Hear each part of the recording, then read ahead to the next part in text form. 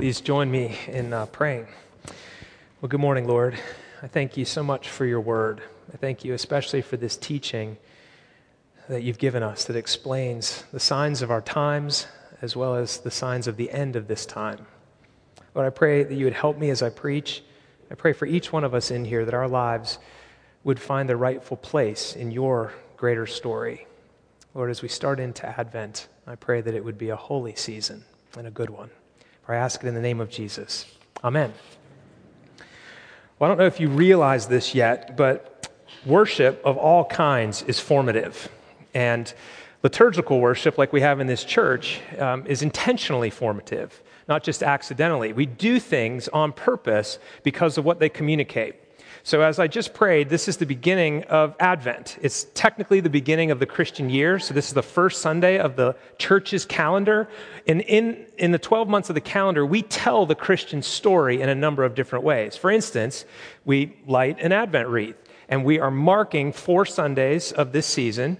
We've changed the colors to this deep indigo, which is significant of royalty. It's also close to the color purple, which is a color of penitence. So this is a season, just like Lent leads up to Easter, Advent leads up to Christmas. It's its own season.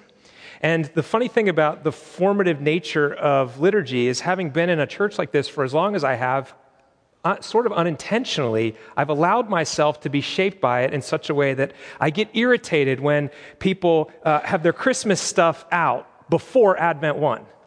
Now, this is my problem, not yours, so I'm not complaining about you. Or the day after Christmas, the tree is on the curb instead of recognizing that Christmas goes all the way to Epiphany, January 6th. So, we are already hearing Merry Christmas from people in the Walmart checkout. And every year I find myself perturbed by the consumerism of our culture, and we think of the 4 weeks of Advent as the clock counting down to get your Christmas shopping done, and completely miss the point of the season.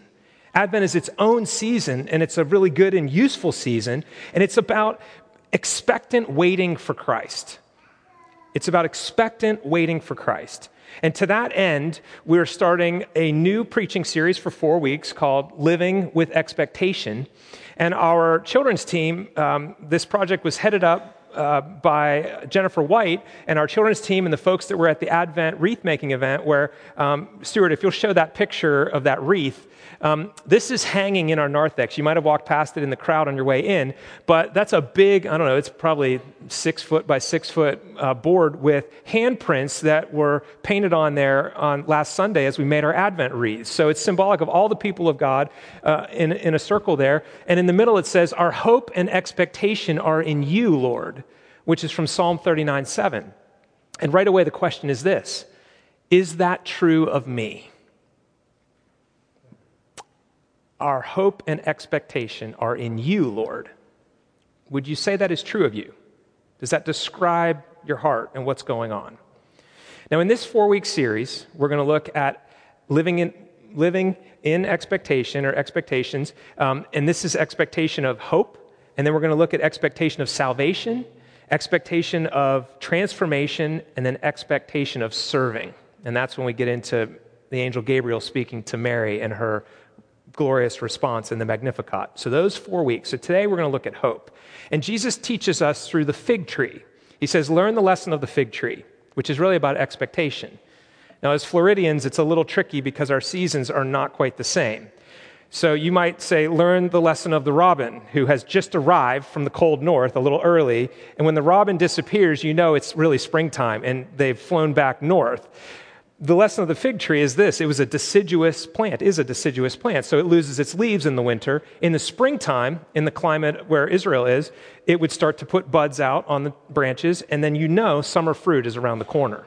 In fact, they call it sometimes summer fruit. The fig was always ripe in the summertime. So he's saying, recognize this from the fig tree, learn this lesson about seasons, about times, about what is about to happen. And Jesus is trying to help his followers, both then and now, distinguish between signs of the times and signs of the end. So put that next picture up there, which is a rendition of the temple. And this is an artist's rendition of Herod's temple, so the second temple. And it was a pretty impressive structure. The Holy of Holies, that tall center building, was 150 feet tall. And you might not think that's great in light of our modern skyscrapers, but considering they had no modern equipment and diesel engines and cranes and stuff, that was all done like with old school engineering, the kind with like logs and back labor. And so they built this glorious structure, and Herod really expanded it and made that Temple Mount huge. And what starts the teaching in today's gospel passage is the disciples saying to Jesus, look at these impressive stones. What magnificent stones. Look at this temple. And they were lifting up their heads and they were putting their hope in the temple system. And Jesus says, not one of these stones is going to be left on top of another. Now, show the next picture. Some of you saw this when I reported back after visiting Israel. Although the temple's been torn down, the Temple Mount has not. It's so big, the retaining wall is still there. And I went up those little steps on the left, so it'll give you some scale, and I touched that wall as I did so, and then it occurred to me to back up and look around the corner again. That's not like a 4x4 brick. That's like a 4x4 by 24 brick. Like that one stone that I circled in red goes all the way there. And it's not even one of the biggest stones in that wall. And that wall goes 40 feet below down to bedrock. Herod buried it. And then it goes another, 50 or 60 feet up just to build that Temple Mount. It's so big. And I was like, whoa, look at these big stones. And then I heard Jesus say, in my head, I heard him say, don't be impressed with those stones. Destroy this temple and I will rebuild it in 3 days, which is what he said in John chapter 2, right? They were marveling at this man-made structure. Of course, God commissioned him to do it, and the Lord was present in that work. But it was a man-made structure, and the Son of Man was right there next to them. They were marveling at the wrong thing. They were putting their hope in a system, a temple structure that had not recognized the day of its coming and visitation. The Son of Man had come, and they totally missed him. In fact, they were offended at him and decided to kill him. And so Jesus gives a teaching, and he's trying to help the first followers of Jesus understand something. Recognize the difference between the signs of the age and the signs of the end. Now, I want you to turn in a Bible to page 881, which is Luke chapter 21. Lisa only read a small portion of it for us this morning, but to get the context, which is part of the text, you got to get the whole thing. We got to look a little bit broader. So I've already described what the interplay looked like, where they were speaking of the temple back in verse 5, how it's adorned and with what noble stones and offerings. And he says, the days will come when there will not be left here one stone upon another that will not be thrown down. I was surprised, actually, when I walked around the corner. I went up those little steps. Well, you don't have to look at that picture. I went up those little steps and walked down the plaza. There are huge crushed pieces of the plaza, and the stones that crushed it are still there. When the Romans tore the temple down, they heaved those big stones off that mount. It fell, 100 feet or whatever it is, and smashed the plaza. And it still lies there smashed, and the stones are still laying there. 2,000 years, been sitting there. They're just so big. They did all this damage, and what Jesus said totally came true. Not one stone will be left on another of the temple. Temple Mount is still there, but the temple is totally gone. So Jesus speaks to his first disciples in this teaching, and he explains two things that they're facing, only one of which we are still facing. The first was the persecution of the Jews, and the second was the perplexity of nature and nations. So let me start with the first one. In verses 12 and 16 of chapter 21, he says this. To the would-be Christians, they weren't called Christians yet, they were just followers or disciples of Jesus. But in verse 12, he says to them, before all of this that he was describing, they, meaning the Jews, will lay their hands on you and persecute you, delivering you up to the synagogues and to prisons, and you will be brought before kings and governors for my name's sake. And then down a little further in verse 16, it says, you will be delivered up even by parents and brothers and relatives and friends, and some of you they will put to death. You will be hated by all for my name's sake. The signs of the times were that it was going to be hard to be a follower of Jesus when the temple system was still in place. To be a Jew who has found the Messiah was in direct confrontation with a Jew who's still waiting for the Messiah and worshiping in the temple. But he tells the sign of the end of that when he says this. This is in verse 20. But when you see Jerusalem surrounded by armies, then know that its desolation has come near. And then he gives them some advice. He says, run. Don't be in the city. Get up to the mountains of Judea. Flee. If you're out there, don't come back in. When you see the armies coming, stay away. Don't think it's noble to fight for the city and to go down with the ship, so to speak. God's judgment is upon it. He's going to build a new temple. In fact, he said, destroy this temple and I will rebuild it in 3 days, which in John 2, he says that. And then he says, after the resurrection, they realized he was talking about the temple of his body, not the physical structure. But when he was arrested and was brought before the high priest and was tried, the one accusation that really stuck was that this man said, destroy the temple and I will rebuild it in 3 days. And because he did say that, and he literally did do it, except the temple was his literal body, not the literal temple structure of stone. They didn't get that right then, but we on this side understand it. So Jesus is describing the temple's out of season and unfruitful, and God's judging it. So if you see the sign, here's the sign of the end of the temple, an army will be marching around this city. That's how you know the time. Its time has come, and it's done.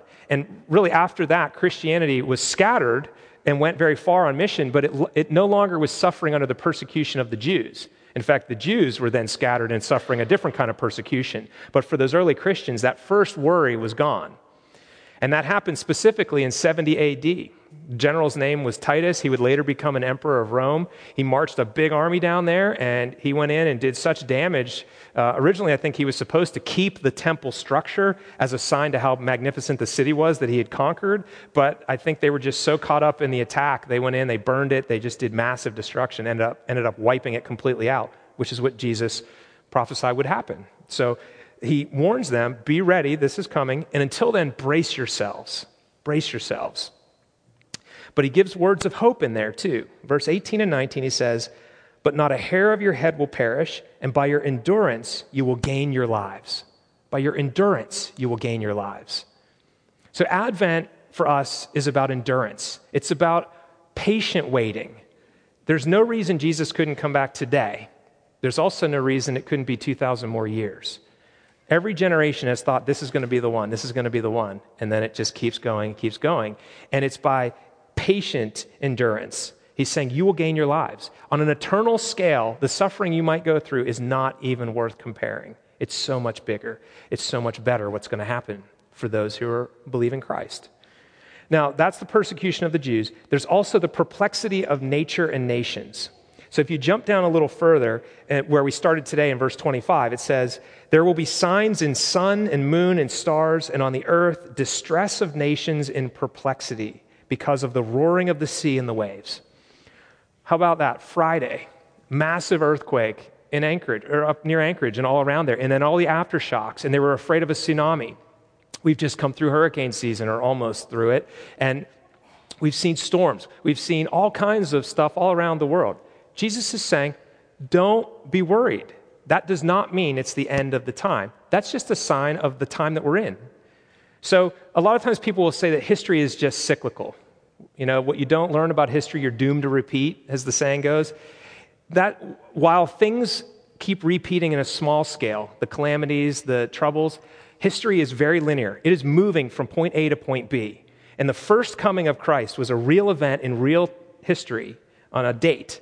In fact, we mark time now, or we used to mark it AD, Anno Domini, in the year of the Lord. Now we call it Common Era. The scholars have gotten away from Jesus, but that doesn't change the fact that it really happened, and he's really coming back.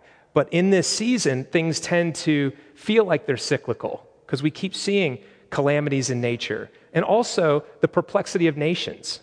So from the fall of Rome way back when, to the Arab rising recently, to, fill in the blank, when a seemingly very stable human institution is suddenly upended, it can make you think the end is upon us. Nope, that's just signs of the times. Jesus is saying you're going to experience these things. So right about the time that the temple was destroyed, just before that, Emperor Nero committed suicide because he had been tried in absentia, and they found him condemned.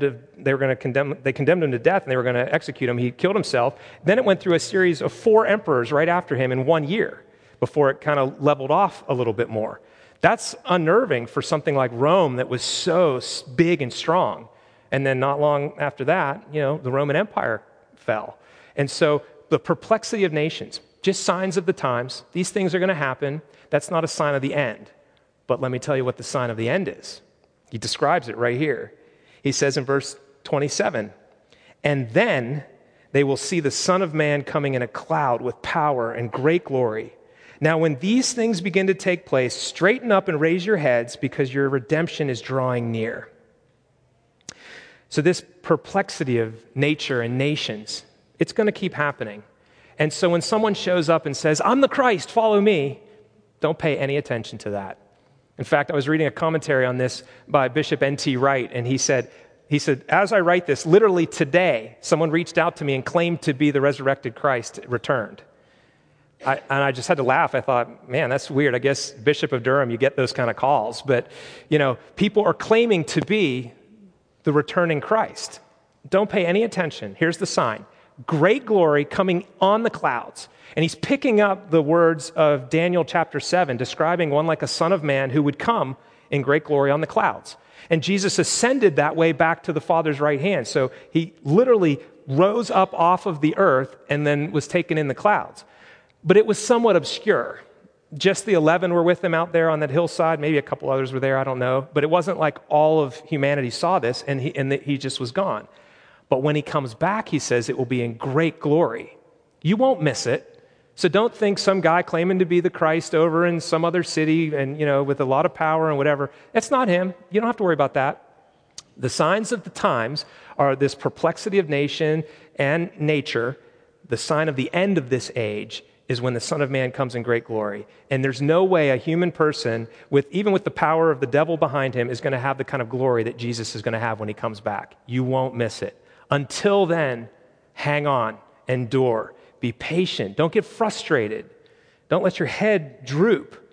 The encouraging word here is when you see him coming, straighten up, lift up your heads, for the day of redemption has drawn near. You're going to be redeemed. You're going to be saved completely. Now, what is it? I'm going to come back to that word redemption in a minute, but what is it that causes us to droop our heads? Well, over time, it's the weight of sin. If you're a believer, you want to do what the Lord wants you to do. But then inside are these competing, these rival desires. The Apostle Paul describes it so clearly and painfully in Romans 7. I do the very thing I don't want to do. And what I do want to do, I can't do. The word do is in there like 12 times or something. But he's describing that inner struggle. We just get weary from it, being a sinner and just keep having to repent. We have to confess our sins every week. It just is wearying, and you can kind of get discouraged. That's really the danger of long waits. It's discouragement. It's just, you get tired, you get weary, and you get disappointments from life. So in a long wait, a lot of times we're tempted to look to something less than the Lord for our hope. We put our hope in something of this life that can sort of satisfy, maybe for a little while, but then not ultimately. It always ends up disappointing us. It can't fully satisfy because we're made for the Lord. Only he can do it. And so you live long enough, you put your hope in the wrong things, and they disappoint every time. And you start to droop, and you feel like, what's the point? It seems like there's a lack of progress, and you start to think maybe history is just cyclical, and this is just going to keep going on, never ending, and be frustrating. And then you come to Grace Anglican Church on Advent 1, you light the candle, you see the colors, and you remember, wait a minute. There is a bigger story going on. This is linear. History is moving to a clear end, and it's a glorious one. It's just, hang on, be patient. It's coming. Your redemption is coming. They were looking up to the temple, and Jesus is saying, look up to me. Your salvation is here. Look to me. So this word, redemption, it can be translated ransom, like paying a ransom money to get somebody back. It can be translated buying a slave's freedom, someone who's a slave, paying off the debt so that they can be a free person again. It can mean lifting a weight off of someone. So we're weighted down, and Jesus, our Redeemer, ransoms us back from that. So we sing, O come, Emmanuel, and ransom captive Israel. It's a great song for this season. Well, it's not just Israel's captivity by Roman occupation. It's their and our captivity to sin, that inner problem. And Jesus breaks the power of it. See, when he says, destroy this temple and on the third day I will raise it, He does that on Easter. He kills death. He defeats death, and he defeats the sin within us. And he gives us the ability to be more and more like him. And so his kingdom is starting to work. History is not circular, it's linear. But the scholars, I'm going to use this piece of paper here to illustrate something. The scholars talk about these two ages overlapping. So picture this being the old covenant days, coming from back in Moses' time right up till Jesus' time. And then the new age is right here, keeping going. Everyone thought when these two ages intersect, Jesus arrived, boom, the kingdom of God, all the problems are going to be gone. But they weren't. So the scholars say it's like this. The ages have overlapped a bit.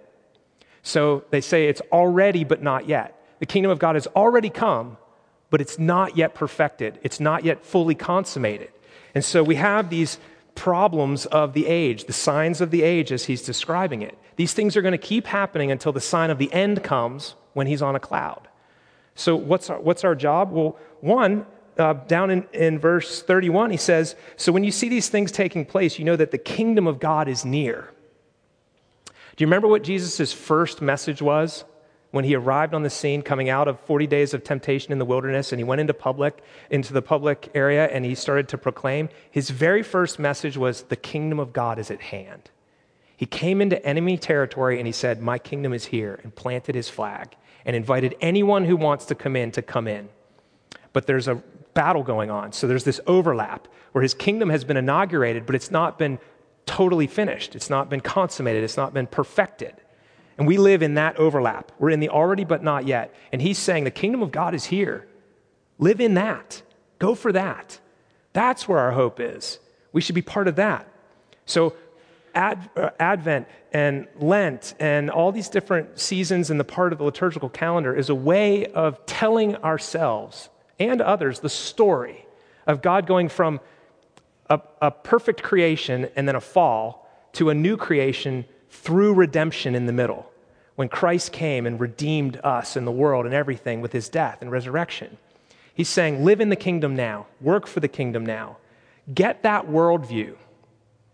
Reject the other worldviews, whether they're the pithy little license plate worldviews that say he who dies with the most toys wins, those kind of things, or the bigger worldviews, which are like karma or this circular history thing that it just keeps going and it's never going to end.